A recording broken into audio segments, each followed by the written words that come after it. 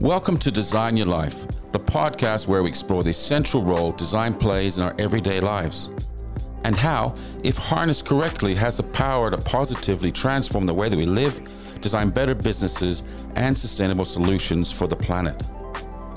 We speak to creative entrepreneurs around the world about how they inspire their ideas to life and how they make it all work and the role design plays in their lives. I'm your host, founder of Frost Collective and author of Design Your Life, Vince Frost. At Frost Collective, our specialist place and environments teams work globally with architects, developers, cities, corporations, and governments, delivering successful human-centered solutions across place visioning, property branding, and strategic wayfinding and signage. To find out more, head to frostcollective.com.au. Welcome to today's episode of Design Your Life, from Lego to Skyscrapers. Today I catch up with the husband and wife team, Hannah and Jock Gammon, co-founders of the living infrastructure business, Junglefy. Junglefy deliver complex and innovative green walls, roofs and facades in the built environment. Known internationally for their work with the French botanist Patrick Blanc in delivering the world's tallest vertical garden at One Central Park in Sydney. Listen in as we talk about how the business started, their innovative breathing wall technology, and the health benefits that come from junglefying our cities. Hey, Jock and Hannah. Welcome to Design Your Life. How you guys doing? Going good, thank you. Thanks for having us. Doing very well, thank you. Oh, that's cool. It's so nice to see you. We're all in lockdown again here in Sydney. Number 3. Yeah, number 3. And I think we're into our 5th week now, or 6th week, with and potentially another month ahead of us. But what's really cool, well, what's not cool is we can't go into each other's houses, which is annoying, because I just found out that you guys live around the corner from me in Avalon. So it's kind of, we're literally like a few houses away from each other. So this should, in theory, be the best quality recording that we've had so far. Short distances, that's right. Yeah. How long have you guys lived up here for? Since 2015, so that makes 6 years. Wow. Yeah, I've only been up here about 8 months, but it's a spectacular area, and I can Like see it? Yeah, and I can see why you guys specifically, who are so passionate about botany and plants and life and wildlife, etc., greenery, would see this as a really attractive place. Is that what drawn you to living here? Avalon is actually a slightly happy accident for us. It's when we used to live in the eastern suburbs, and it's a kind of an area that not a lot of Sydney-siders actually knew about until very recently, I feel. And so we got invited here for join a friend's weekend and absolutely fell in love with the place. Like you described, it's so full of wildlife and lots of water around and greenery. So after that fateful weekend, we pretty much decided we were going to come up. We sold our house in 3 weeks, and in 6 weeks after that, we were up here renting a place and looking for our own home. We actually lived in a suburb in the east called Daceyville, which was Australia's first planned suburb, and it was designed around a garden suburb. So it was nice and leafy and green, and I was adamant I'd never leave the eastern suburbs, never travel north of the bridge. But it didn't take much to change my mind once we got up here and saw how beautiful this place is. Yeah, and it's not that far away. It's only 50 minutes on a good day. No. So, Totally. I remember commuting from Brighton to London. It took a lot longer than that. In those days, you never think twice about it. But anyways, it's a world away. And that's why we're here, which is really nice, and have the best of both worlds. It could be worse places to be in lockdown, that's for sure. So we're very blessed and thankful for that. How did you guys meet, firstly? I mean, you're not from here, right, originally?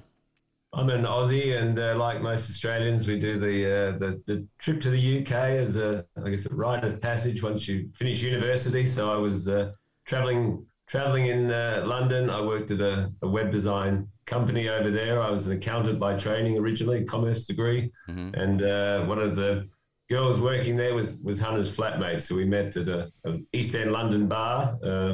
And I didn't know the Finnish were particularly gullible. They're very sincere. They take people on their face value. But I happened to tell Hannah I was the piggyback champion of Australia on my European tour, and she fell for that. And Jump And straight on made your your back. friend carry me around. He said he had a sore leg or something. An So injury, so I couldn't carry it. Oh Yeah. my God.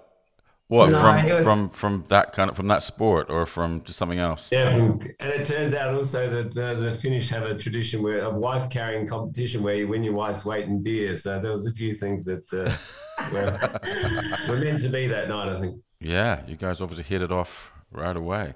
And how long did you live in London for? So only about a year we until we decided that we were going to go traveling, and actually came to Australia for attend Jock's sister's wedding. No, we So- were together for a year. You've been Yeah. there for 5 years prior. Yeah. Yeah, but we lived in London together for a year until we came for a 6-week trip, which we're still on 20 years later. That first trip to Australia is incredible, wasn't it? Yeah, mind blowing, really. I remember Hannah waking up to the sound of kookaburras, and we're staying at a friend's house, and she was just blown away by the sounds in the morning, which were normal to me, but for Hannah it was just this whole new worldly experience. Yeah, and how does it compare to Finland lifestyle, Hannah? Well, they say actually that the Aussies and Finns have a lot of similarities, whilst it's vastly different in its climate and things like that. They both are very bush people and appreciative of the natural world, and slightly mad and drink a lot. So I think there's some parallels. Yeah. But other than, there are days still today, after 20 years where I look outside, see the palm trees and hear the birds, and I feel far away from home. So it is different, culturally quite different also. But that's okay. I love an adventure, so that's what life is. Yeah, and you did you study in Finland or did you study in London? Where did you do your training? Yeah, so no, I did my usual high school. I went on exchange to Canada during my high school, but then having finished high school in Finland, that was aligned with the time that the European borders opened, which meant that education became free for everyone in EU.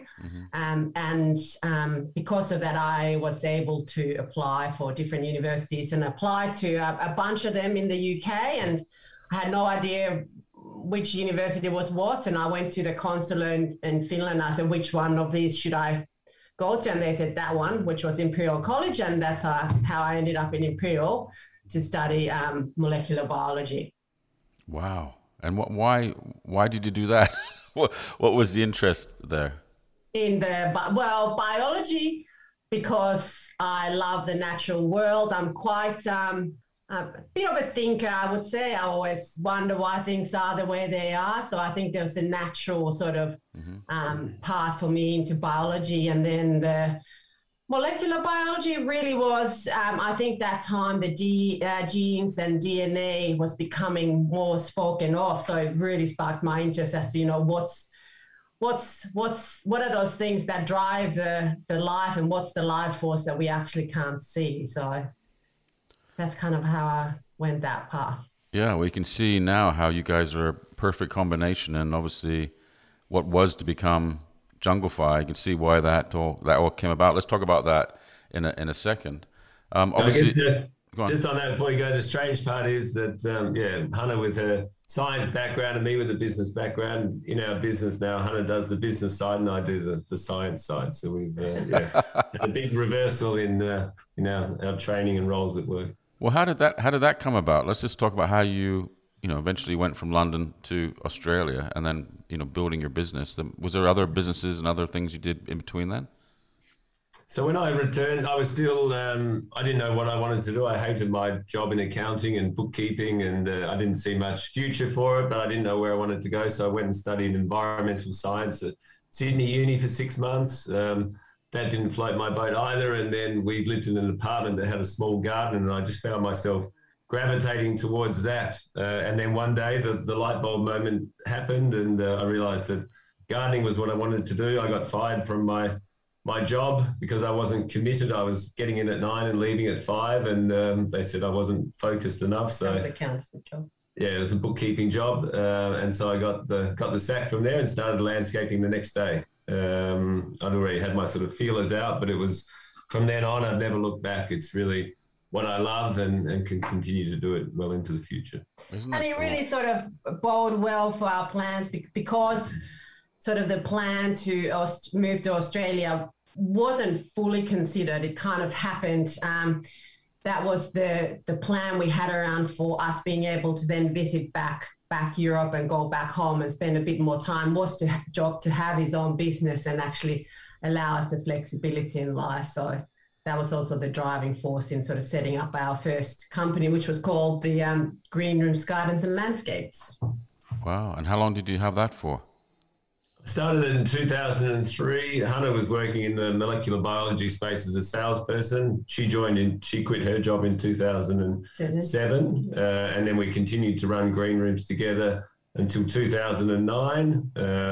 I then went off and sort of worked on Junglefy business, our current business. And then Hannah continued with Green Rooms for another few years. After that, we sold it back in 2015, I think it was. 14, yeah. Yeah, wow.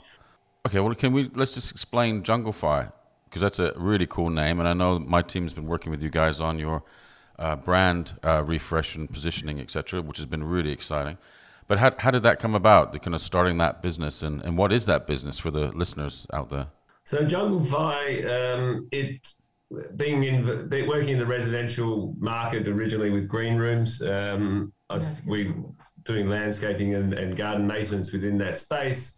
Being both quite ambitious people, entrepreneurial people, we wanted to take plants further. We saw our cities needed to change. We saw with the impact of climate change, even back in 2009, starting to become a very important topic. We had our first child then as well. So our focus was how can we actually have an impact on the way our cities are being built? They can't continue on that current trajectory. And that's where Junglefy was born from. And our sole purpose is to cultivate critical connections between people, places, and plants. And I think it really encapsulates exactly what we're doing as a business, because we have, as humans, we've lost that connection with nature in our cities. Our cities are what we're calling human zoos, full of concrete, full of glass, and we need to reverse that. Yeah. And obviously there's maybe talk a bit about what effect plants has on human beings, you guys being experts on that. I mean, we talk about how greenery is so important for your kind of soul and calming influence, etc. in nature. Do you want to expand on that? So I guess one of the main words in this space, and I imagine a lot of people are starting to hear it a lot more, is the word biophilia. So it's that human's innate connection to nature. We as humans have evolved in nature, whether it's in the savannas, in the forests. We've grown up around nature. All of our DNA is linked to nature. We need plants to survive, whether it's through the oxygen they produce, for the food that we gather. Plants are such a critical piece of what we are as humans, but we have lost that space, that touch as we develop cities. And so that innate connection is really what we need to be bringing back into everyone's daily lives. Yeah, but also the purpose is twofold. Plants really aid to bring back and build back that reconnection of humans to our ancestry, which is the natural world, and helped us to feel the sense of belonging, which I feel that people have lost. And through that sense of being part of something, it's like a domino effect. You then start to breed the sense of care for things, not just yourself or your immediate surrounds and your people, but everything, your community, your animals, the natural world. And you really develop a sense of obligation towards other living things. But also there's the side of just the physical side of what plants do. So Jock, you want to touch upon all the plant functions that plants perform? Yeah, so for us, plants obviously look beautiful, but they do so much more. Mother Nature's been doing it for billions of years. Plants obviously removing carbon dioxide to produce oxygen. We know through our extensive research with the University of Technology, Sydney, that plants and the microbes that live within the soil or the growing media are fantastic at removing pollutants. So the air pollution that we have in our cities can be pretty much eliminated or greatly removed by the use of plants and these microbes that live there. So really understanding the benefits of what Mother Nature can do, applying it to our cities, reconnecting us with nature, is is really there's not too many ways that we can knock it. I think we just don't understand it enough. We sort of like to push back on it. The operational costs of looking after plants are some of the main challenges, but we need to refocus. Let's look at plants as a critical piece of infrastructure in our cities, rather than just a nice add-on that still, unfortunately, governments and other organizations and developers look at. That's how they're perceived. Yeah, it's interesting. I mean, it's incredible how nature is that way, that it kind of gets rid of all the pollutants, etc. I mean, if it didn't, we would have been toast ages ago. But we wouldn't be here, I don't think. No, I don't even. I mean, do you think it was designed ever to be able to cope with this amount of pollution that we're creating? It obviously is. But... I mean, this is the amazing part of plants and the resilience. I mean, plants adapt to different conditions. With one of our projects, One Central Park, we know that the plants go in there and they change shape and structure over time because of windier conditions, and plants are adaptive over more polluted environments. The more pollution we have, the more food there is for these microbes and bacteria, and they grow and accelerate and amplify the pollution removal capacity. Extra carbon dioxide is actually good for plants to continue to grow. So it's again, that resilience and adaptability of plants is such a critical piece. And if we can bring that into our cities, we can also then make our cities more resilient and adaptive to the uncertain future that we've got coming. Do you think humans are aware of the positive effects it has on you, in terms of nature and greenery, or are they aware that when they're feeling, low or exhausted, that they're not exposed to enough of that? Do you think that's like, it's not just someone tells you, hey, you should go for a walk and go lie in the grass or something, that you perhaps don't think? Because technology, I mean, we're on Zoom now, and through a satellite, no doubt, and with this incredible technology, but which is very mechanical, it's very cold, and it's not giving us it's giving us a false sense of connection, not a real connection, I guess, as in terms of human beings one-on-one facing each other. But what is your kind of research around that? Are you doing a lot of research with UTS on this subject matter? It's definitely the next holy grail, I think, in the plants and humans, is understanding that social impact of plants. But I think we have to come back to the good old human behavior, which is the fascinating topic itself. You look at us as a species and really and how we behave and how some of the behaviors we exhibit, we need to kind of start cracking in order to understand why we behave the certain way that we do. But I think with humans is we love the natural world, but we are just not aware of it, like you said. And I think part of what we want to do and try and do is point it out to people. Say, imagine when you felt the most happiest, the most relaxed, where was it? Was it in front of your phone, or was it in front of the TV, or was it on the beach, or was it in the forest? So we really need to, I guess, as a species, really learn to look back on our own behavior and start to analyze. And I think that is part of this growth that we would love to see as from a very macro level at the pivot, and how do we as a humans pivot from where we are to a better future. And I think plants have a huge role to play in that, but it is a big picture. It's a topic on itself, how do we wake ourselves up to the potential of reconnection to the plants.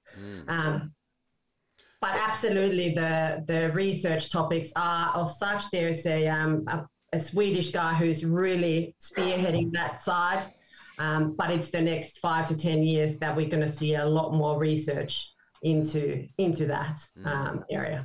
Well, everyone's focusing on, prior to the pandemic, everyone's focusing on city living and a migration to the cities, and how the cities are the fastest growing areas for living and working across the world.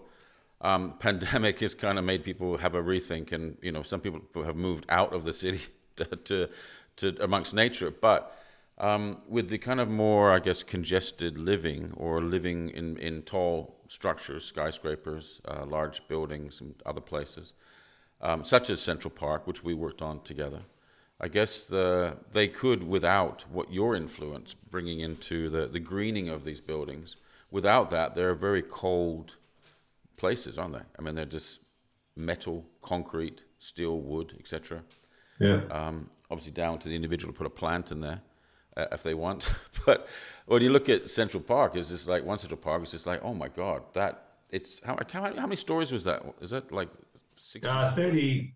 34 stories on the taller one and 17 stories on the smaller one. But there's 98,000 plants on the facade of that building, and it's unprecedented in terms of its type in the world. And I think, like you said, it's such to be living in a city which is just glass and steel and concrete is cold. It has no soul to it. Cities are fantastic, and with the population explosion that we're seeing, cities are going to be a critical part in order for us to exist as a species. But we just need to change how they're built. We can't keep expanding out into the peri-urban fringe. Otherwise, we're smashing our biodiversity. We're smashing our green spaces, and it's going to make our cities hotter. It's going to cause a whole host of continual issues. We know the western suburbs of Sydney, some of the school playgrounds have up to 70 degrees on the asphalt and their astroturf because they don't have trees. They've sort of been built on existing farmland. And if we continue to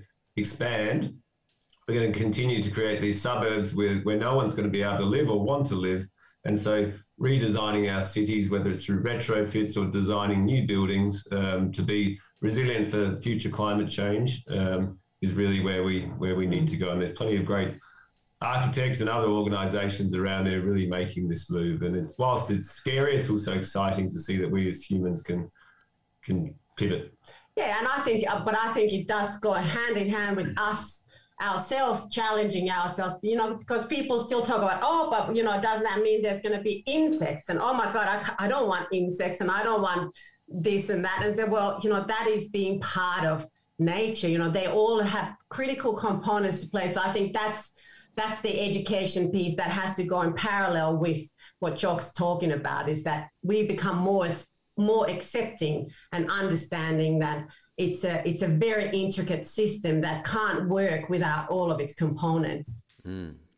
Often a situation like this, in my experience, is kind of brought about by a visionary client. Dr. Quek from Fraser's was an incredible guy to work with. And I don't know how many years ago now, it must have been 13 years ago now, maybe? Yep. Yeah. A long time ago. It was basically an old brewery, a massive site. There was no brewery, Truman Brewery, and there was a hole in the ground for years and years, and it was hoarded off. And I remember him we pitched on the project, and he showed us visuals of what he was going to create, and we're going, oh my God.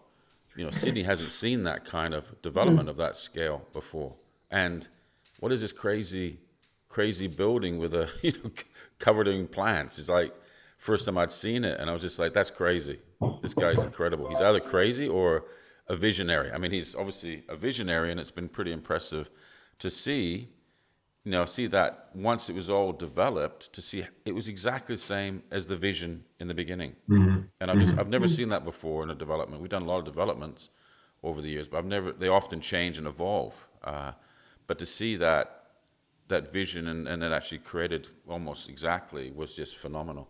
And obviously you guys played a major part in that. Jean Nouvel, the architect, incredible architect from France. The heliostat sticking out on the top of the building was unbelievable. Mm-hmm. The first I've ever seen. Well, it's the first in Australia. Probably I don't think there's anyone's done that since. But just an incredible project to be part of. How did your involvement come about with that one? Yeah, that was when we first became aware of that project. I think Junglefly was very, very young. There was 3 of us in the business. We built a handful of green walls, and we heard about this project, One Central Park, and not being one to shy away from elements of risk and jumping in the deep end, we put our hand up and said we're the green wall experts, and we're here to help you make this become a reality. Jean Nouvel had worked with the pioneer of the modern day green wall, Patrick Blanc. If you haven't seen or heard of Patrick Blanc, he's a phenomenal botanist from Paris. He's also an artiste.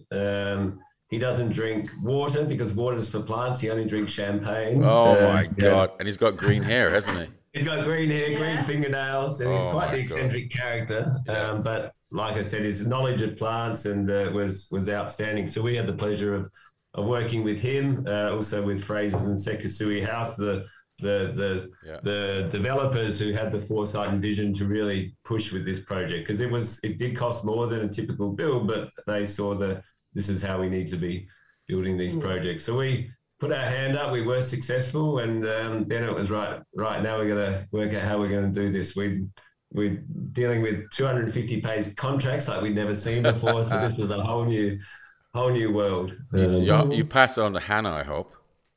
Well, she was there supporting me, and I remember there was tears, and I mean, it was one of those things that close to sinking us. But again, we call it our monument project. It was the one that sort of launched us into giving us the credibility that we knew what we were doing. We knew that we could do this. There was that many architects and landscape architects just waiting for this to fail. And not just for us, but for the industry. I think it has been the beacon of light and has demonstrated that, you know, it's not just a fantasy, but it can, with some, you know, clever thinking and, you know, a lot of people collaborating and disciplines coming together, things like this can work. And like you said, it would not be what it is without those plans. No, it definitely wouldn't be. And it's interesting. I think in the beginning, a lot of the conversations were like, "Oh, well, this is what we're going to do, but we don't know if it's going to work. They could all die," which I'm sure some of them did die. Did they or not at some stage? Oh, yes. Was it a lot of trial and error with that? We had it was actually Hannah's birthday during the middle of the construction phase, and we'd planted up, I think, 70 or 80% of the walls, and they were, I think, about probably 8 or 9 months out from opening. And I got a call on one Saturday morning. I remember it so clearly. It was a windy August day, and the guys were on site, and they said, "Oh, Jock, there's a problem with some of the plants we planted." It was a Monday morning. Some of the plants we planted on the weekend aren't looking too good, and it seems that someone's turned off the water. And I said, "Oh, can you just stand back and have a look at the rest of it?" And they just, the expletives that came out of their mouth, someone had turned the water off on Friday, hadn't told us over the hot weekend. Some of these plants, I think we lost close to 20,000 plants on this fateful day. Some of these plants had seed sourced from the deserts of Western Australia, the highlands of Tasmania, and had been growing for 18 months, only to be knocked out in the space of 48 hours. And it was... So what's the link with Hannah's birthday? Is it her fault? Yeah. Just it helps me to remember. Oh, right. Yeah, but no, it has been such a learning curve. You know, you take all that and you go back and figure out what not to do next time. So it has been absolutely invaluable to us and to the industry again, because, you know, we've all drawn so much from it. Yeah, and whilst we helped build it, we've also had the pleasure of maintaining it for the last 7 years. So we've seen what plants work, we've seen what types of soil works, we know what are the best ways to access, and this is now what we take to we're doing a lot of consulting work at the early stage and design of projects, so we can help to steer these projects in the right direction so that we're not making these same mistakes. And I think we're seeing it now, is that architects and developers are taking these steps. They're putting their nuts on the line and really wanting to push the boundary, willing to take the risk, because we need to be taking these risks. We can't continue with the status quo. And with 300 plus tenants, there's like 300 plus apartments, I think there. Is there tenants that just don't like plants, or there's the tenants that want to grow more plants? I mean, what's going on? How do you manage that situation? Interestingly, and it's a directive that we push, suggest also on other projects, is that the tenants don't have access to maintain or look after their gardens, because a lot of people move into apartments to get away from their garden, and a lot of apartments are also for rental people. So we saw one project many years ago where they said, "No, you guys can install it, but we're going to have the residents look after the garden, we're going to have them water it." And within probably 2 or 3 weeks, large percentage of the plants had died. And I think it's a really important piece, is to draw the line between providing that connection, but also then allowing people to have their own greenery and connect with plants. And it's a difficult one to manage, because yes, some people want to be able to touch and feel and grow their own thing in that space, but others don't. So it's that balance within an apartment building that we need to manage. Yeah, and there's nothing worse than feeling like you've killed something. The plants are wonderful, but they do take care, right? I think the other thing is too is just like I think people locally or have realized that to plant local indigenous plants, not exotic plants from overseas. Like I think, like it's just been there seems to be a change in the kind of landscaping these days where you want to create a landscape which doesn't need a huge amount of maintenance. It's an interesting point, that one, and it's we share a slightly different view because native plants in their natural environments are very successful, but when we create city environments where you've got pavement and we don't have a lot of rainfall coming into the ground, we've got polluted environments, as we spoke about. We've got a whole host of other challenges that often don't make native plants suitable for the city context. And also councils tend to look for a range of plants that are low maintenance, drought tolerance, but with that comes limited diversity. So all of a sudden we don't have any plants that are flowering in wintertime, and then therefore we've got no food for the native bees and insects to feed on. So we have a approach, and also councils like the City of Melbourne, they actually are encouraging the planting of exotic species just to overcome that challenge. And we're seeing that again with the City of Sydney. So a predominant mix of natives, but adding those exotics in there to fill in the gaps throughout the year. It made me think that, One Central Park, they must be the best kept plants in the country. They certainly get a lot of love, but then we have challenges of actually getting to the plants. So whilst we've got people on site, the building maintenance unit, the window cleaning baskets are broken down X percentage of time, and you can't get to them. And there's a whole host of other challenges that go with that. Well, it's a very interesting kind of engineering problem, isn't it, that you guys solved with making that work? How did that impact your business? Because obviously it was early days, and that was a significant project. Was it a real positive impact on your business, or was it something that was quite scary? I think a bit all of the above. And it's 2013, I think it was officially opened, and I'm still giving talks about One Central Park. So that far on, it's still an iconic project that is still being talked about both locally and internationally. So let's talk about what have you done since? And obviously that would have created more opportunities similar to that, I guess. There hasn't been another One Central Park built yet. There's some really exciting ones that we're involved in the pipeline that are really taking it to the next scale again. The project I'm most proud of is actually a car park project that we did in Manly Vale, again on the northern beaches. But this is reimagining how we can really lock into or utilize the functionality of plants. And again, our breathing wall technology, which is where we can use the plants and the microbes to clean the air. So we've covered a car park in our breathing wall technology, and we actually use the plants to filter the air from the car park and the surrounding main road. And it really relates to the building functionalities into the cities. Sydney has great challenges in building a livable city. We all spend a bucket of time in the car and things like that. So there's a lot of these problems we're trying to solve, and infrastructure obviously plays a key part, but infrastructure is notoriously ugly. It is just blocks and blocks of concrete and greyness. And I think that's where we've been very successful in building this particular car park, is that it actually is great to look at, and it is a project that really we saw the public sentiment towards plans really affect government decision making and actual sentiment towards this traditionally ugly infrastructure. So it was really successful. Yeah, I catch the bus. It was built as part of the Beeline bus service, which is an express bus to the city. And I catch that bus home, and I sit behind people, and I still hear them point and talk about this car park on the way home. And it's really humbling to hear that these types of projects, it's a car park, but it can have a positive impact on people's lives. Is that the one in Warriewood? Yeah, a bit further down from Warriewood. If you go... Vale. Yeah. Manly Vale. Yeah, I've seen it. It's fantastic. Let's just talk about also your you're doing a lot of research and science around what goes into what you do. Can you talk a bit about your partnership with UTS? Sure.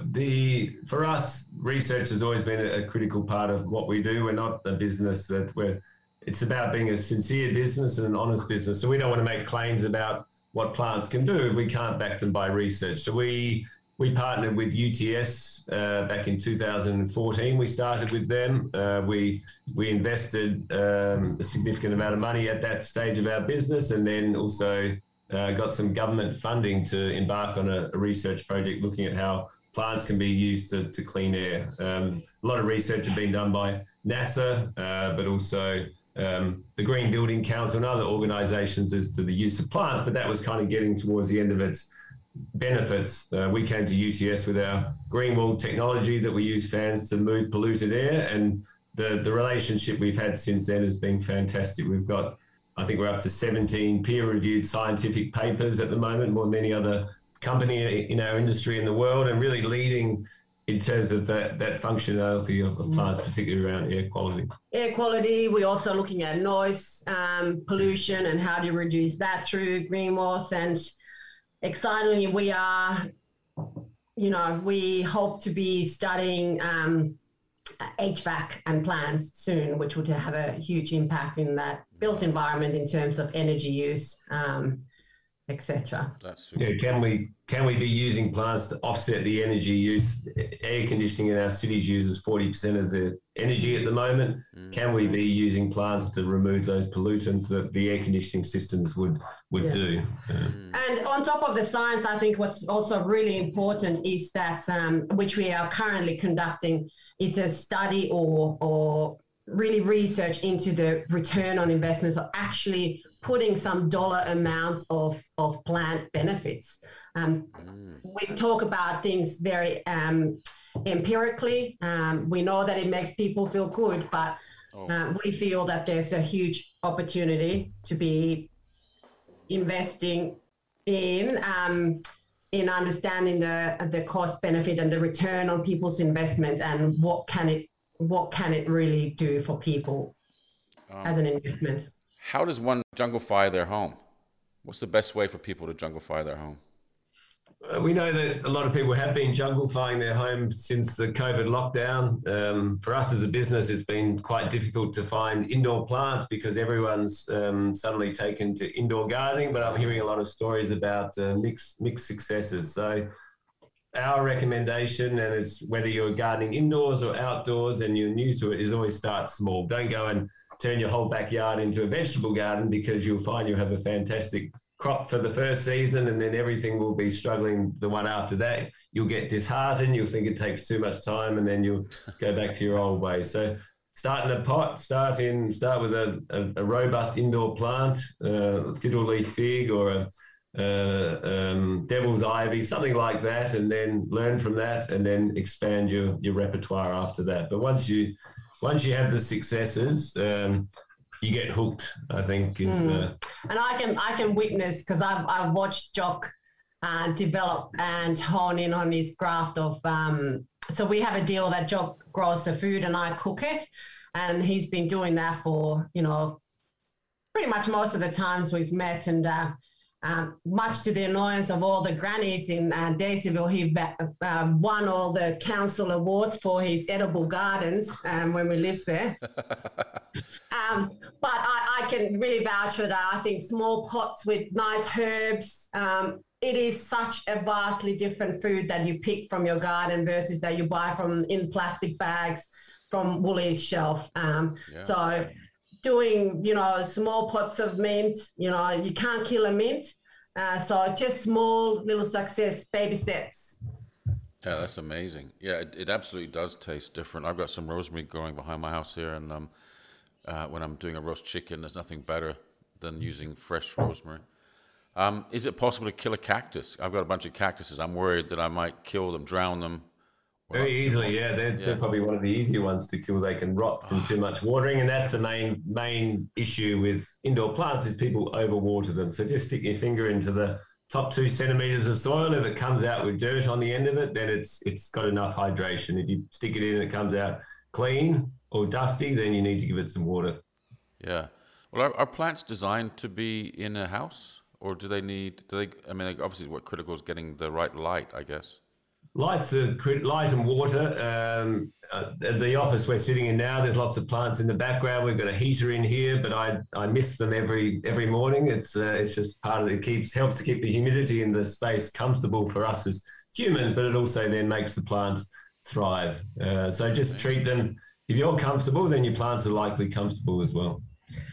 And, everyone probably remembers their moms and grannies saying you got to talk to the plants. So plants can definitely thrive indoors, but they do take care. They're living things. Wow.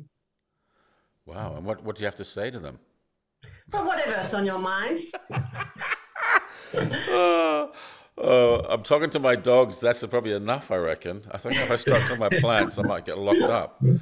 But that's true. People have said that over the years. I've heard people mention that before. I mean, my family, my parents are huge tree huggers, and they literally, in a park, they go up and hug a tree. And they definitely cry when they see a tree being chopped down and or even being trimmed. So they're living things, aren't they? I mean, the question is, have they got feelings? Do you reckon they've got feelings? Well, I think they know that plants and trees talk to each other through the fungi that live within the soil. So there is a whole neural network going on there that we just we don't know about, or we're starting to understand. But I think definitely we're all electrons and neutrons, and so we are able to communicate and connect with each other just on a different level. Wow. You're working on a similar scale project to One Central Park. In fact, it's bigger, right? Down in Melbourne, called South Bank by Beulah. Mm-hmm. It's having a mega green spine. We had the architects on the podcast, which is coming out, I think, next week from UN Studio in Holland. Ben van Berkel and Sander Velsus on the podcast a couple of weeks ago, and they designed the building along with Cox in Melbourne. So what was the purpose of the green spine? It's an amazing project, South Bank by Beulah.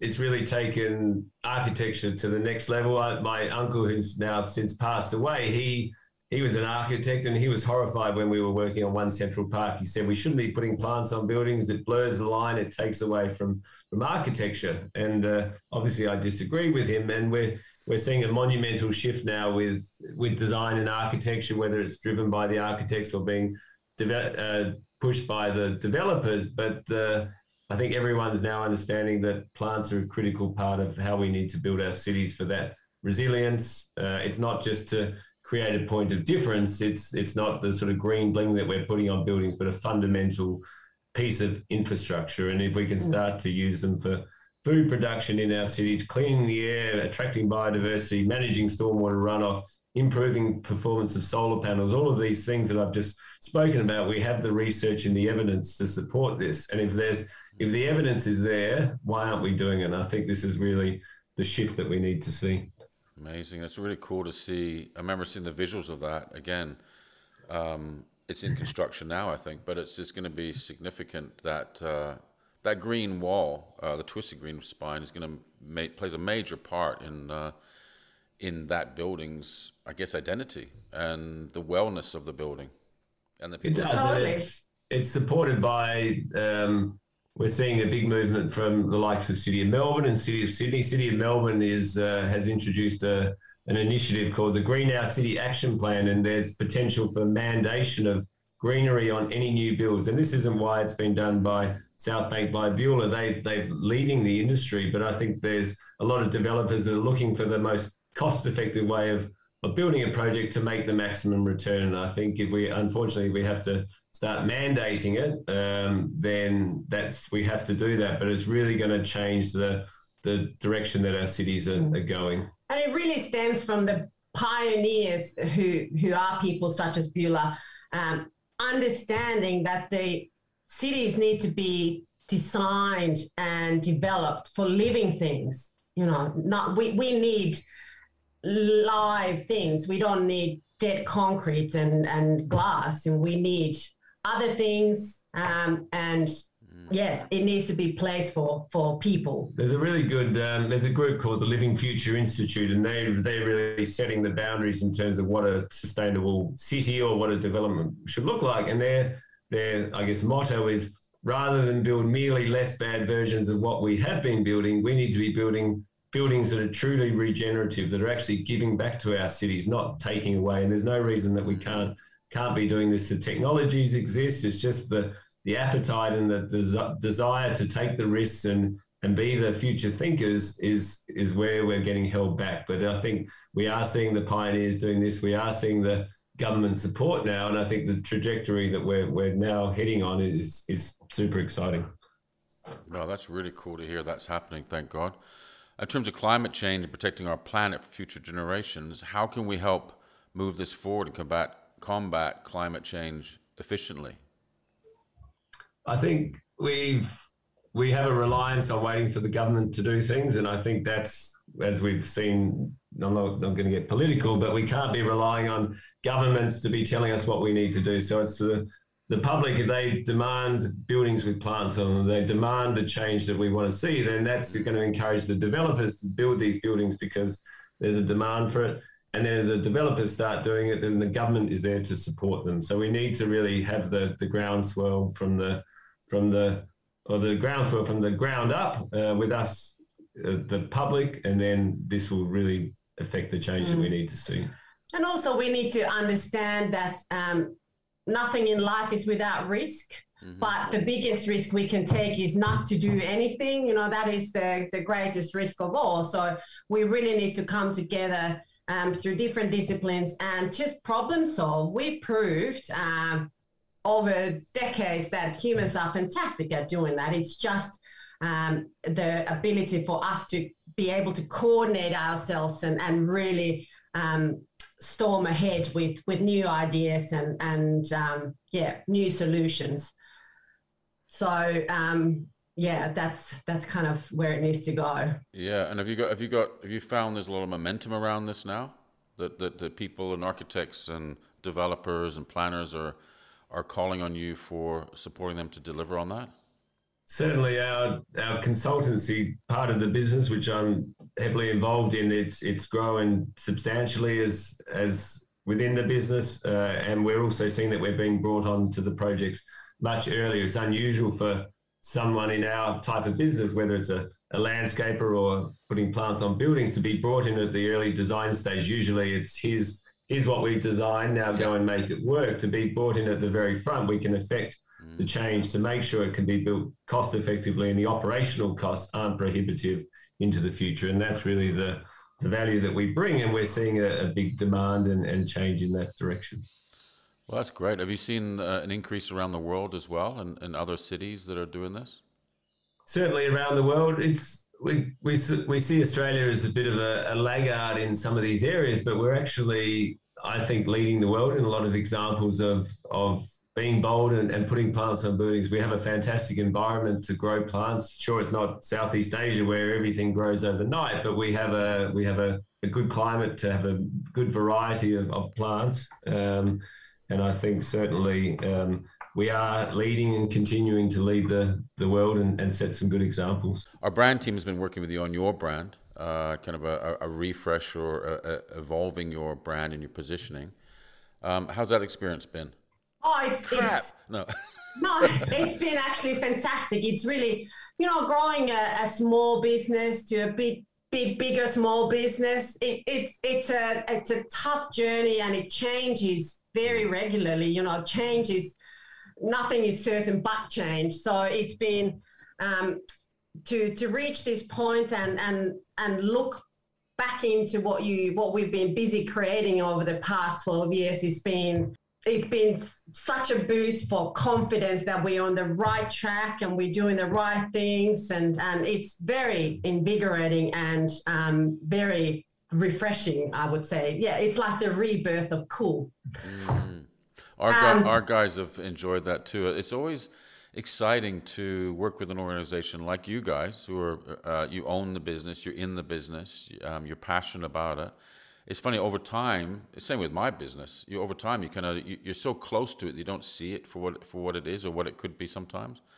And sometimes it gets a bit kind of confusing in terms of like, what should it be? Are we putting our energy in the right places, etc.? And it's really cool to go in and help an organization. It's always easy to do it for somebody else. go in and just say, hey, like help you to see it for what it is and to simplify it as well as junglify it. And it's, you really suffer from the fact that, 12 years, you talk about the same things and you do the same things and you assume and expect that everyone knows the same, but it's really sort of highlights that you really need to come back and talk to people who might hear these things for the first time and being able to do that and give them clarity from, that 12 years and very succinctly be able to communicate that. Yeah, growing your plants and growing your business is it's not easy, but there's definitely ways to do it better. That's for sure. And I think any business these days has to have a positive impact on multiple fronts, socially, environmentally, and I think we certainly are doing that as a business. And I know you've recently gone through that B Corp process as well. And I think we need more organisations to be doing that, to really focusing and changing what a business is about. Yeah, that's great. Thank you for mentioning that too, because that was really important for us, and it always has been important for us to be the best that we can be, to be a better business. And none of us studied business. We were all kind of learning along the way, and even though it's been 30 years for me, I'm still learning. And it's really cool I think it's really cool that you can keep evolving and learning and improving on your business and your life, etc. Because it can be better. There's people around you. That's the whole purpose of this podcast, is actually to hear from others of how they tackle their life, what they've done, how they came about doing what they're doing, things they've struggled with, things that they found that have benefited them. And it's really great to talk to you guys today too, to have another insight from a wonderful couple that are doing the best that they can and doing it well and making a positive contribution to the world. So it's really cool to catch up with you guys. Have you felt that? Do you think you've designed your life? It's an interesting question. I think certainly when we started our first business green rooms, it was about the ability to travel and go back and see Hannah's family. And I think as the business has evolved, I'm certainly designing my life around the business and the family, but designing my life to maximize my impact during my time on Earth. I think it's we're in a pretty shitty spot with climate change, and I think what we do as a business has a massive opportunity to have this impact. And I want to make the most of my time for my kids, for Hannah, for everyone, to really try and have an impact on reversing the impacts of this mess that we've made as a human race. My thoughts on designing a life is certainly being very much about a journey or evolving journey. I don't think in the 20s I really ever even paid any attention to concepts such as designing life. Having said that, throughout the years, I think what the business has really helped me to do is gain confidence about life and what I can do. And in my view, that's anything I set my mind to. It is true what Mum said, and I didn't quite grasp it when she said that when I was a little girl, but it has given me such a freedom to think and live and be. And whilst we still live in the constraints of a society, it really has highlighted to me that life is what you make it. And that's very much where I want to live an extraordinary life. That's extraordinary to me. And I want to squeeze everything I can out of it. And that is to me, that's the design. So I want to design my life, but I also want to design some accidental happiness in there. I don't want to be, 9 to 5, kind of everything planned out. And, Jock's been fundamental in teaching me how to just smell the roses and go with the flow. And sometimes it takes you to the most wonderful places. So it's design with unintention sometimes, but certainly the being the master of your own life is something that we both really thrive on. Oh, that's wonderful. You guys have been amazing, and you've got a great life, great family, great business, and you're making such a great contribution to doing things a lot better than they have been in the past. And thank you for being on the show. Thanks for having us. Yeah, thanks for having us. It's been a good conversation, and appreciate your time. Yeah. Sweet. Look forward to seeing you on the tracks around Avalon. Yes, look forward to it too. Thank you. Thanks for listening in to this episode of Design Your Life, From Lego to Skyscrapers with Hannah and Jock Gammon. Be sure to tune in next week where I catch up with Rob Brown, the co-founder of Casey Brown Architecture, the studio behind the internationally renowned Permanent Camping Project. Thanks for listening to this episode of Design Your Life. If you'd like to find out more about how you can design your life, head to the website at designyourlife.com.au. If you found this episode inspiring, please don't forget to review and subscribe. If you have any ideas or like to get in touch, we would love to hear from you. Send us an email at hello@frostcollective.com.au.